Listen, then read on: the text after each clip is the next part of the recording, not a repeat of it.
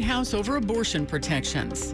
He had a bottle in his hand. That's what Fairfax County Police say about a man who was shot and killed by an officer. I'm Nick Iannelli. More legal battles between Loudoun County Schools and Virginia's Attorney General. This is Kyle Cooper. WTOP News Time, 2 o'clock. This is CBS News on the Hour, sponsored by Facet Wealth. I'm Allison Keyes in Washington.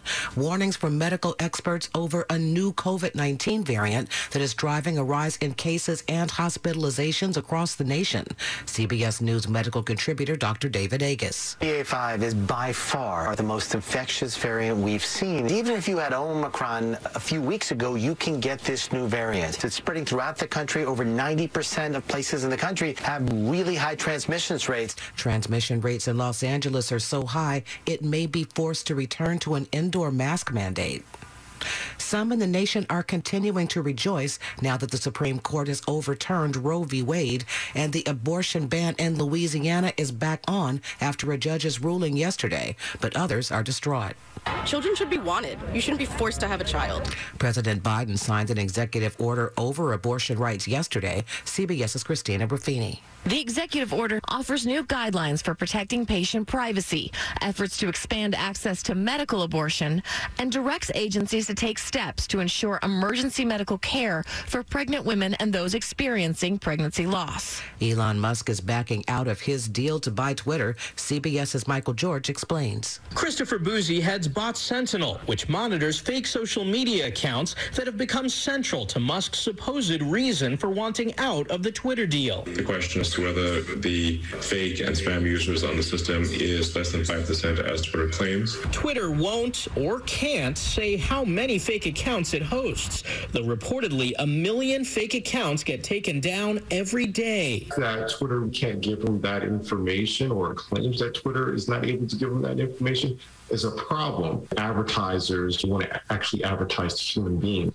The U.S. is joining world leaders in mourning the death of Japan's former prime minister. Hawaii's governor has ordered the U.S. and state flags to be flown at half-staff to honor former Japan Prime Minister Shinzo Abe, calling the assassinated ex-leader a friend of the islands. Because flags are already at half-staff honoring the victims of the parade shooting in suburban Chicago, Hawaii Governor David Ige says the flags will be lowered in Abe's memory from sunrise to sunset on Sunday. The governor says in his multiple meetings with Abe, they shared stories of their past, embraced their common culture, and continued the quest for reconciliation and partnership that has developed between the U.S. and Japan. Jennifer Kuiper, CBS News. WNBA star Brittany Griner's presence will be felt at this weekend's All-Star game. Even though the Phoenix Mercury star is still detained in Russia, she pleaded guilty this week to drug charges. This is CBS News. Facet Wealth is an SEC-registered investment advisor. They offer customized financial planning for you, not just your assets. Learn more at cbsaudio.com/Jill. It's 2:03 on this Saturday, July 9th. It's 71 degrees, rain moving through our area. There are some concerns about flooding, too.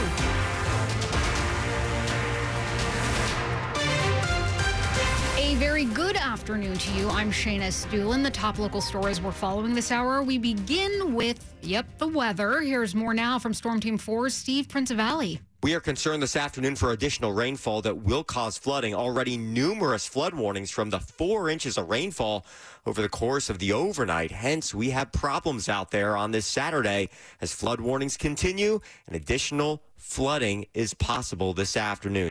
So that rain means that the fireworks show in Alexandria that was supposed to happen tonight has to be pushed off. The city is celebrating its 273rd birthday. The show will go on, though, tomorrow night. It's going to be taking place at Aronico Bay Park, which is near the water, and that can sometimes flood when it rains a lot. A demonstration for abortion rights is happening outside the White House. It's winding down now at around 2:04. More than 1,000 people showed up to push the Biden administration to protect abortion rights under federal law. Here's more now from WTOP's Alejandro Alvarez. The arrests that these hundreds of abortion rights supporters had prepared for as they sat in front of the White House never came. They had been prepared for a mass arrest to take place as they sat outside the White House north fence and tied hundreds of green bandanas to its posts, but that moment never came. The police stood out to the side, never assembled, never warned them of any risks of arrest, never made any arrests. They rallied 2 months ago as well and said it would be a summer of rage this summer after learning of the draft that would eventually overturn Roe v. Wade. That event, by the way, happening in Lafayette Square. An update now on the man killed by a Fairfax County police officer. Police there are now saying he threw a wooden tribal mask at responding officers and tried to swing a bottle at them.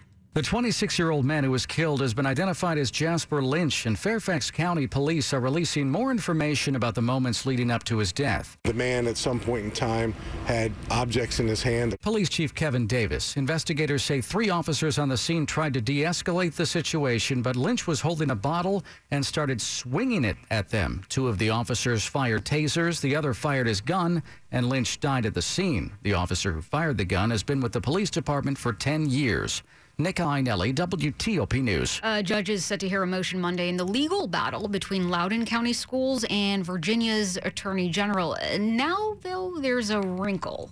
The hearing is on Loudoun County's attempt to stop the work of a grand jury that's looking into how the school system handled 2 sexual assaults involving students. The school system says Attorney General Jason Miyares acted outside the Constitution and the law in forming the grand jury, so they asked a judge to stop it. Miyares wants the hearing on the issue set for Monday closed to the public, but the school system says it should be open and nothing secret will be exposed. The school's attorney writes, civil hearings are routinely open to members of the press and the public. The judge in the case will likely address the issue before the hearing starts at 10 a.m. Monday. Kyle Cooper, WTOP News. Because of safety concerns, some bike racks have now been removed from the Supreme Court grounds. Congresswoman Eleanor Holmes Norton sent a letter to the Supreme Court Marshal earlier this week requesting the change. Her concern, bike racks blocking sidewalks around the Supreme Court. Norton says with anti-climbing fencing already up, they serve no purpose and force pedestrians to use the street, a serious safety hazard. The Supreme Court Marshal has since responded and says so far the bike racks along Constitution Avenue between Maryland Avenue and 2nd Street Northeast have been removed, and there are plans to remove the rest this weekend. Norton added that she'd also like to see anti-climbing fencing removed as soon as there is no longer a security concern. Melissa Howell, WTOP News. Coming up after traffic and weather, why some workers in Virginia are not that happy with the state's new teleworking policy. 207. Thompson Creek Window Company designs, builds, and installs replacement windows without supply chain delays that other window dealers are seeing. You get high-quality windows at an affordable price, installed faster than other window companies. Save 40% now with our hot summer sale. For a limited time, buy 1 window, get 1 40% off, including expert installation and incredible finance options. Call 855-57-CREEK now.